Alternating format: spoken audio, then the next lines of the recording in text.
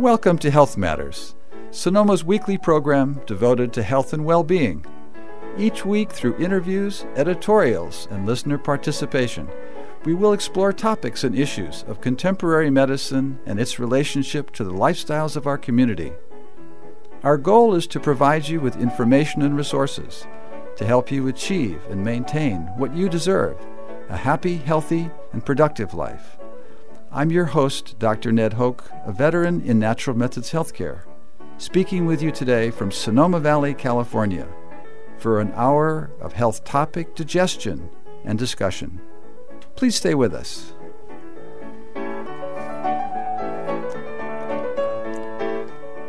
Welcome back to Health Matters. Dr. Ned Hoke, joined today now by Troy Flint. He's the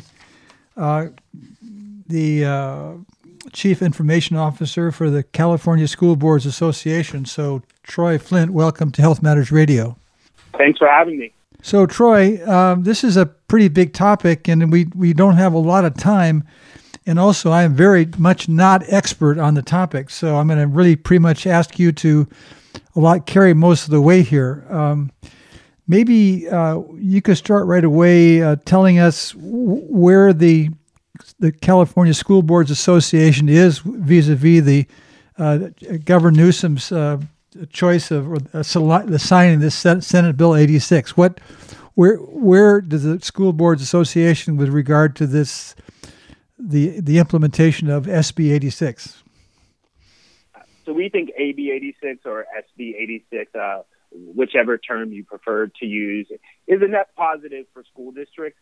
It can supplement and support a lot of the ongoing work that school boards and school governance teams have been doing to try and get ready for the return to in-person instruction. It's not a perfect bill by any means, and certainly what it doesn't do is just give cause to throw open the doors and welcome all students back to school immediately. School districts have been working to get kids back on campus for a long time, and this bill is not going to be the panacea. What you are seeing that is driving the increase in school reopenings recently and the increase in schools that are making dates to resume in-person instruction in the next few weeks is the overall health situation. That's had much more of an impact on school reopenings in this legislation. Specifically, I'm talking about the decline in community spread that we're seeing throughout California, as well as the fact that educators have started to get vaccinations or at least receive appointments to get vaccinated. It's those external health factors that are the biggest driver of school reopenings, more so than this legislation, which highlights a shortcoming in the state's approach to the problem up to this point. The state has repeatedly focused on other solutions to the problem that don't address the main obstacle to school reopening, which is how people perceive safety and the fact that vaccination for educators is the key to addressing those concerns people have and getting kids back in the classroom. Okay. Recently, you have seen that the state has set aside 10% of the vaccinations in each county for educators. If they had done something like that long ago, we would have seen more students back in the classroom already, and we might not be having this conversation. So belatedly, they're starting to come around, and we appreciate that. It's better late than never. Okay.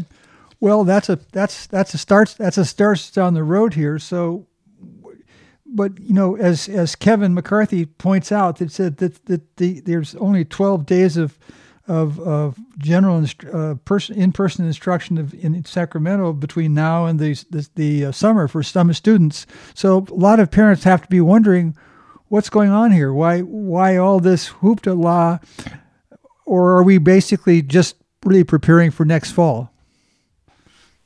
Different districts will take different approaches depending upon their local situation. I think there are three primary elements which determine school readiness to resume in-person instruction. One is the general tone or sentiment in the community about starting school. Is it safe or not? How do the parents, the majority of the parents in the school district, view it? Are they favorable to sending their kids back to school? That's one major consideration. The second major consideration is the capacity of the local school district. Do they have the capacity to effectively implement what is essentially a major public health program? And then also along with that, do people believe in their ability to effectively implement the public safety program necessary to resume in-person instruction? And that goes to the third point, which is the relationship between labor and management. What is labor looking for in terms of guarantees, in terms of safety measures, before they are going to commit their members to go back to work? And do they believe that the district is able to implement those safety precautions effectively? So in every district, those issues will play out differently because the community will feel differently about in-person instruction. The district will have different resources that affect its capacity to reopen effectively, and students will have different needs. And each district will have a different relationship between labor and management that impacts whether they'll be able to reach an agreement to go back to school. You mentioned Sacramento, I believe, and the situation in the large urbans is very different than elsewhere. I mean, it's complicated in every district. But the large urbans tend to have more contentious relationships. They have some more logistical challenges, and they just have a more fraught political context. So I think that's why you're seeing a lot of these big districts are slower to go back or to reach agreement on return to school. Then again, I was just on a webinar this morning with the superintendent of the Corona Norco school district in Southern California. That's the 8th largest district in the state of California, and they've been back for a long time educating kids. So it really depends upon the will of the community and their capacity to see things through to the end. Well, given there's a fairly large amount of money involved here, and so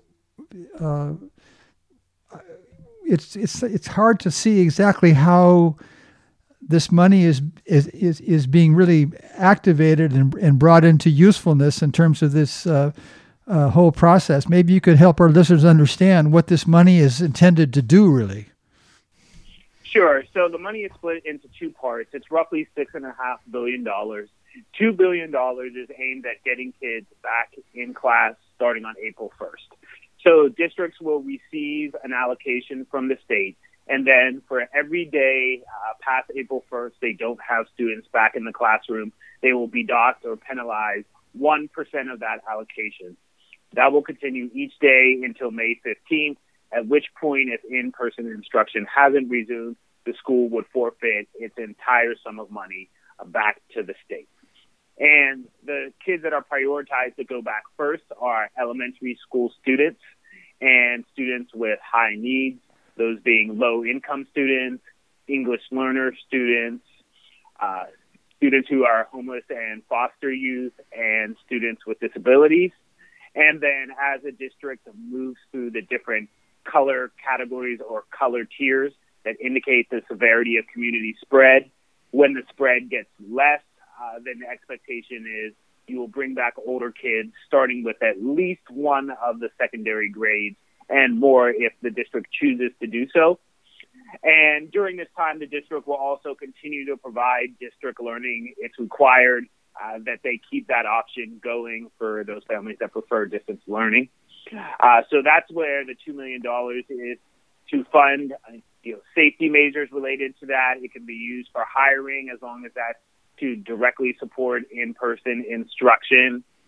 10% of the funds are reserved for paraprofessionals to support learning instruction, particularly with an emphasis on students with disabilities. There are screening and testing expenses related to reopening. And so the money can go toward a variety of uses. And then the second pot of money, about $4.5 billion, is for what's called extended learning. And that can take a number of forms. And it's not just about academics. It can also be used to support students who are suffering with issues related to social, emotional, and mental health.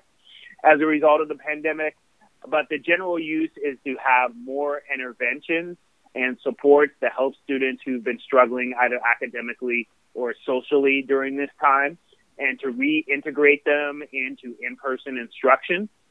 85% of those funds have to be used for in-person instruction. That could be in the form of tutoring. That could be in the form of an expanded or more robust summer school. It could be in the form of a longer school day, more investment in after-school programs, or even some schools are talking about reconfiguring their calendar to a year-round schedule. But the idea is intensive supports for students that are going outside the normal school day and school year. Well, this is a fairly, I mean, I don't know anything about the total numbers in terms of what schools would otherwise have, what money schools would otherwise have to do the kinds of things you're talking about, but it does seem like this is fairly significant. And so, how does the parent? Well, I've got several questions, but let's start with the school district. How has this been put together in terms of the organization of in other words, it's probably easier in a global sense to think of needs in terms of various students may have, and obviously, just as you laid out, there's things break down into certain kind of categories of needs and so on.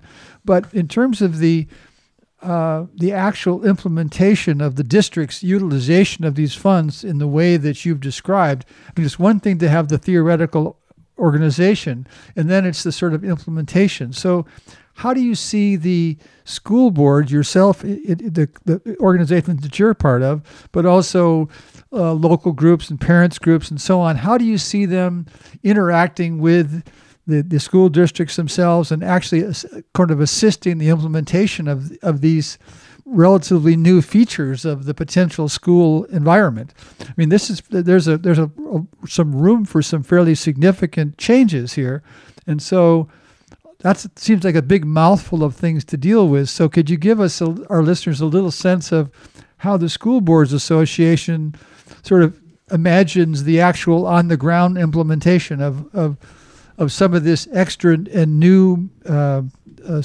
curriculum and new pieces of the puzzle, shall we say? Yeah.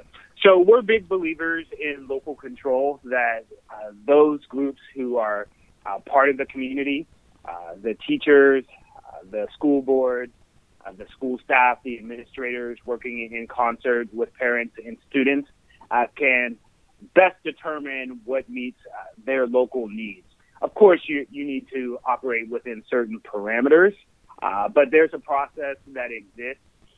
It's called the local control accountability process, where all stakeholders in the district participate in expressing opinions about what should happen in identifying the biggest needs of the local school district, where some of the weaknesses are, where some of the assets are that they can leverage.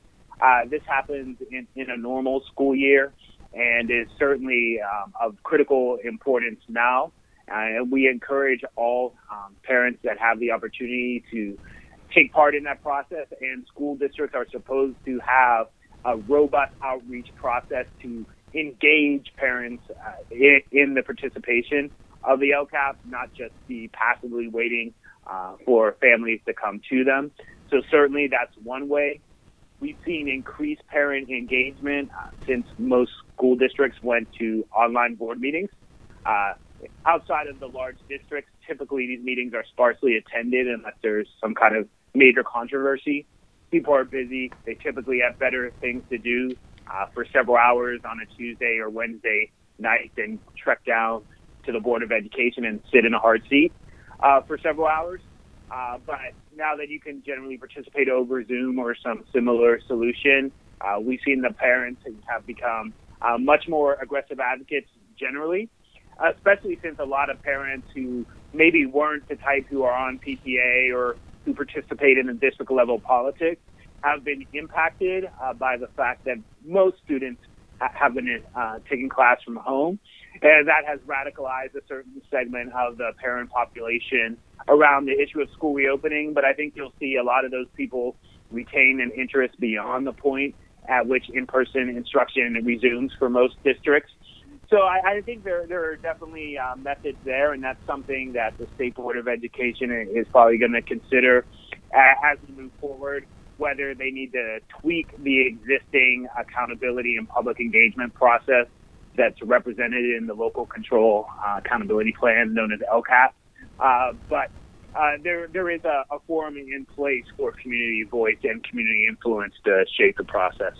Well, I certainly imagine that parents hearing these numbers flying around and also given the urgency that they feel with regard to their children's education, I can imagine there would, as you say, and of course, also as you said, in terms of the ease of being able to be, in Zoom meetings and those kinds of things, so they can actually participate in a way much more easily than they could have before. So, Troy, looking ahead and thinking about these funds and how they're being utilized, how do you perceive the mindset of the school districts and the school boards as they look to what people are concerned about in terms of the major surge that's expected in the fall and the winter upcoming, and how are the funds and how are the thinking and the planning looking ahead to that time, and what specific steps can you tell our listeners that might inspire them to, well, I'm not sure the right word, but how should they be looking forward in terms of understanding what you professionals are doing with regard to planning for what's anticipated to be the next big surge in the fall and the winter? Sure. So first of all, you have districts which have been open continuously, largely without incident since the fall. That's a minority of districts. I'm not trying to suggest that that's the norm. It isn't at all. But those districts are out there. For instance, not too far from where you are, Napa Valley Unified School District, pretty large district, 17,000 students. That's a good size. And contrary to what people may think, it's not all wine and cheese. They have a pretty substantial number. People stereotype. When you work for a statewide organization, you realize what people think about other parts of the state, and it's not always reflective of reality. But there in Napa Valley, they have a very impressive superintendent who we've talked to, and they have 17,000 students, a fair number of low-income students, a fair number of English learner students, and they've been in class since the fall. And she will tell you passionately that this can be done and is serving students and is helping to address some of the issues that other districts are experiencing in terms of students falling behind, in terms of students having mental or social and emotional issues. But to your point, so it can be done, and there are models out there that CSBA and others are holding up, and we hope that districts will replicate what they put into place. But more in line with the specifics you requested, a lot of these funds are going to be used for COVID-19 testing to make sure you have proper PPE supplies, when kids don't bring them, or that you don't run out of masks and so forth for the staff. Ventilation upgrades is a huge issue. Again, you mentioned Sacramento earlier in the call, and one of the main reasons, apparently it's the main holdup to an agreement between labor and management, is how to deal with their ventilation situation in older classrooms where the ventilation system may not be up to par. And so they're haggling over what is the exact solution to improve ventilation and decrease the chance of spread within a classroom. So and those are expensive upgrades and can be time consuming if you're really getting into the facility repair portion of the job. So that's another one. All sorts of safety upgrades, sanitation is a big issue, developing the processes around proper cleaning, getting mental health support services in place. So what you're saying is that not only is the sort of software part of the work, meaning the teachers and the things that are built basically around the educational mission, but you're saying the hardware of the school buildings themselves are invited to be part of this funding situation, so that parents can look down the road and they can imagine that now that the schools and the districts have been supplied with some extra funding, that they can insist on the levels of safety that they feel is important for their districts, and that some of that safety upgrade is being supported and funded by this latest cash infusion. Yes, that's exactly right. So there's two components. There's the building and grounds, the infrastructure component, and one aspect of that we haven't discussed yet is the need for spacing. You've had conflicting recommendations. CDC has said maintain 4 feet of distance at all times. California agencies that deal with public health have tended toward a 6-foot standard, but in either case, that's more spacing than you're typically going to have in a classroom. Right. And so that may mean you have to have more classrooms to occupy the same number of kids. You may not have extra spacing in your buildings. You may not have empty classrooms. Some schools have, erected tents and are doing outdoor classes. Some schools have gone to cohort models where they split the class in half, and some attend Monday, Tuesday, some attend Wednesday, Thursday, and then Friday is a distance learning day. Some have an AM, PM schedule. So there are all sorts of different ways that people are trying to deal with sort of the cascade effect of all the changes they have to make to implement these health guidelines. Right. Well, Troy, we've run out of your time frame there. You gave us a limit, and we've crossed it just a couple seconds here. So I don't want to hold you beyond your promise here. But is there anything else we should let our listeners know before we depart? I just want to reinforce the message that schools are working hard to get students back in the seat as soon as it's safe to do so. The real stumbling block to that has not been the resources, although that's certainly part of it. The biggest issue has just been the lack of access to vaccines and the high rates of community spread. Now that both of those issues are being resolved to some extent, you can expect to see a lot more students back in the classroom this spring. And I think most students in California will be back in the classroom before the end of the regular scheduled school year. Wow. Well, that's quite something to say. I know our listeners are interested in this topic so much, and we're grateful for your time, Troy. So thank you for taking some time for us. Sure, no problem. I'd love to come back. Okay. Take care now. Thank you. Well, we were just talking with Tony Flint of the California School Boards Association, who gave us the report from the center of much of this latest news. But there's more information that's connected to this, and so I thought what I'd do is read over some of what's called the quick guide to the California's color-coded county tracking system and what it means for schools.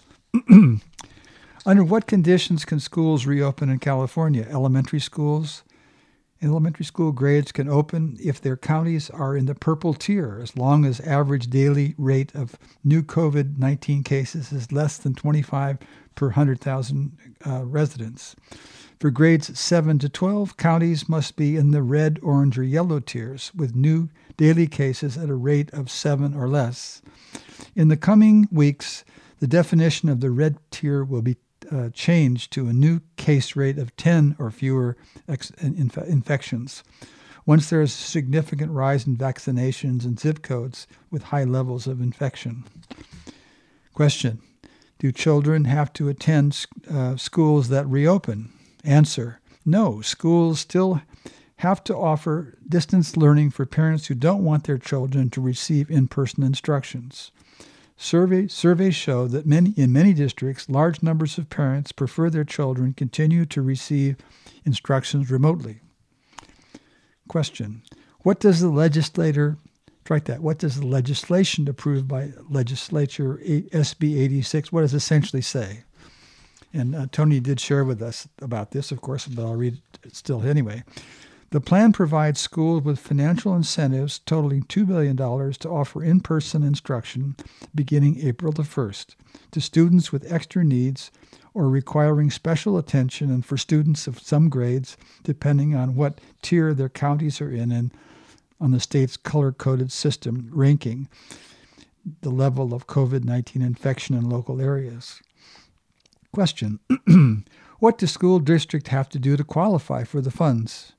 To get their full share of $2 billion in incentive financing, school districts have to offer in-person instruction for students in transitional kindergarten, first and second grade, beginning April 1st. Even if their counties are in the purple tier, their daily case rate would need to be less than 25 per 100,000 students. They must also offer in-person instruction for individuals with exceptional needs and to all prioritized pupil groups by April 1st. As soon as the counties in which they're located fall into the red, orange, or yellow tiers, districts must offer in-person instruction to all elementary schools, as well as at least a single grade spanning middle and high schools. Districts will have advance notice since it takes 2 weeks to confirm a change in tier. Question. How much will each district receive? The amounts will vary considerably. Funds will be allocated based on what a district is entitled to receive under the local control funding formula. A base grant, and additionally supplemented with concentration grants determining by the proportion of low-income, foster, and homeless students and English learners in the district. Question. What students are proprietarized student group? Answer. As outlined in the new legislation, to receive the incentive funds, districts are also required to offer in-person instruction to all pupils who are individual with exceptional needs, if consistent with each pupil's individualized education program, and to all prioritized pupil groups. The definition of which students would be in a prioritized pupil group is very broad. In addition to special education students, these students are at risk for abuse, neglect, exploitation, homeless, and foster youth. English learners, students without access to a computing device, software, and high-speed internet necessary to participate in online instruction, and disengaged students, pupils. What if a district isn't able to serve all the prioritized students? Answer. If the number of students seeking in-person instruction in this category exceeds the capacity of the districts to maintain health and safety standards, districts are only required to serve students to their maximum practical capacity. Question. Does this law apply to charter schools? Yes, the answer. The law applies to all local education authorities, or LEAs, which include school districts, county boards of education, and charter schools. Thus, in most cases, when this guide refers to districts, the same provision applies to charter schools. How much will each district receive? Answer. Amounts will vary considerably. Funds will be allocated based on what a district is entitled to receive under the local funding formula. Okay, I'm reading the same thing again, sorry. Okay, question. Do staff and students have to be tested for the virus? If a staff or a student shows symptoms associated with COVID-19, they will be sent home and encouraged to get tested, according to state guidance issued January 2021. Those who have had close contact with a person will also be sent home with a recommendation they get tested within the 5 to 7 days. Districts are not required to test students and staff without symptoms, known as symptomatic testing, as long as they have posted their COVID-19 safety plan by March the 31st. If they have not posted their safety plan by that date, school will have to test all staff and students as long as their county is in the purple tier. the level with the highest infection rates. This new law does not specify how often they will need to be tested. What must districts spend the incentive funds on?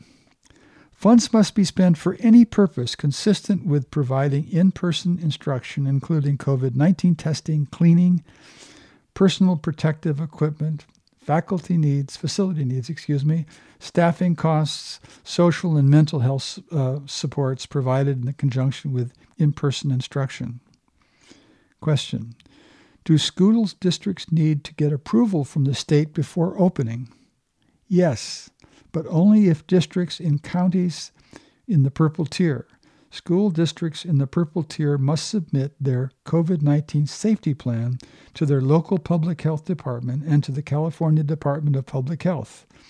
If either department identifies a deficiency in terms of health and safety guidelines, the district will be notified and given an opportunity to resolve the deficiency before being allowed to open.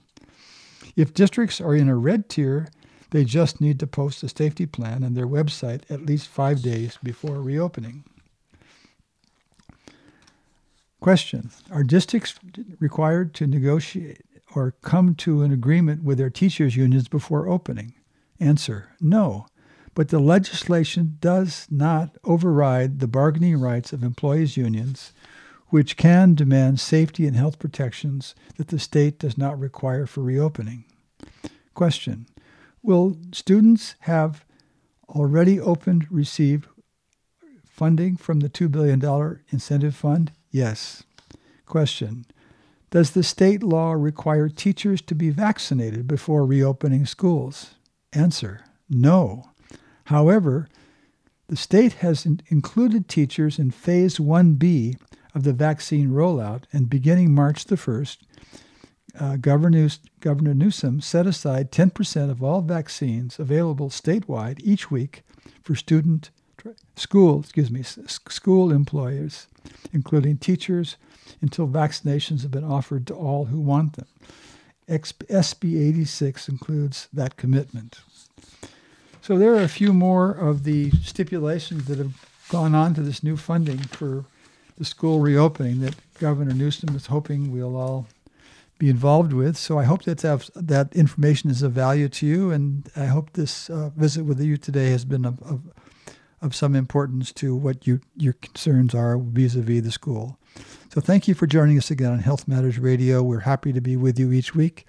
Please feel free to give us an email at ksvyhealth@gmail.com should you choose to, and we'll be happy to hear from you. Thank you again. Until next week, I bid you well.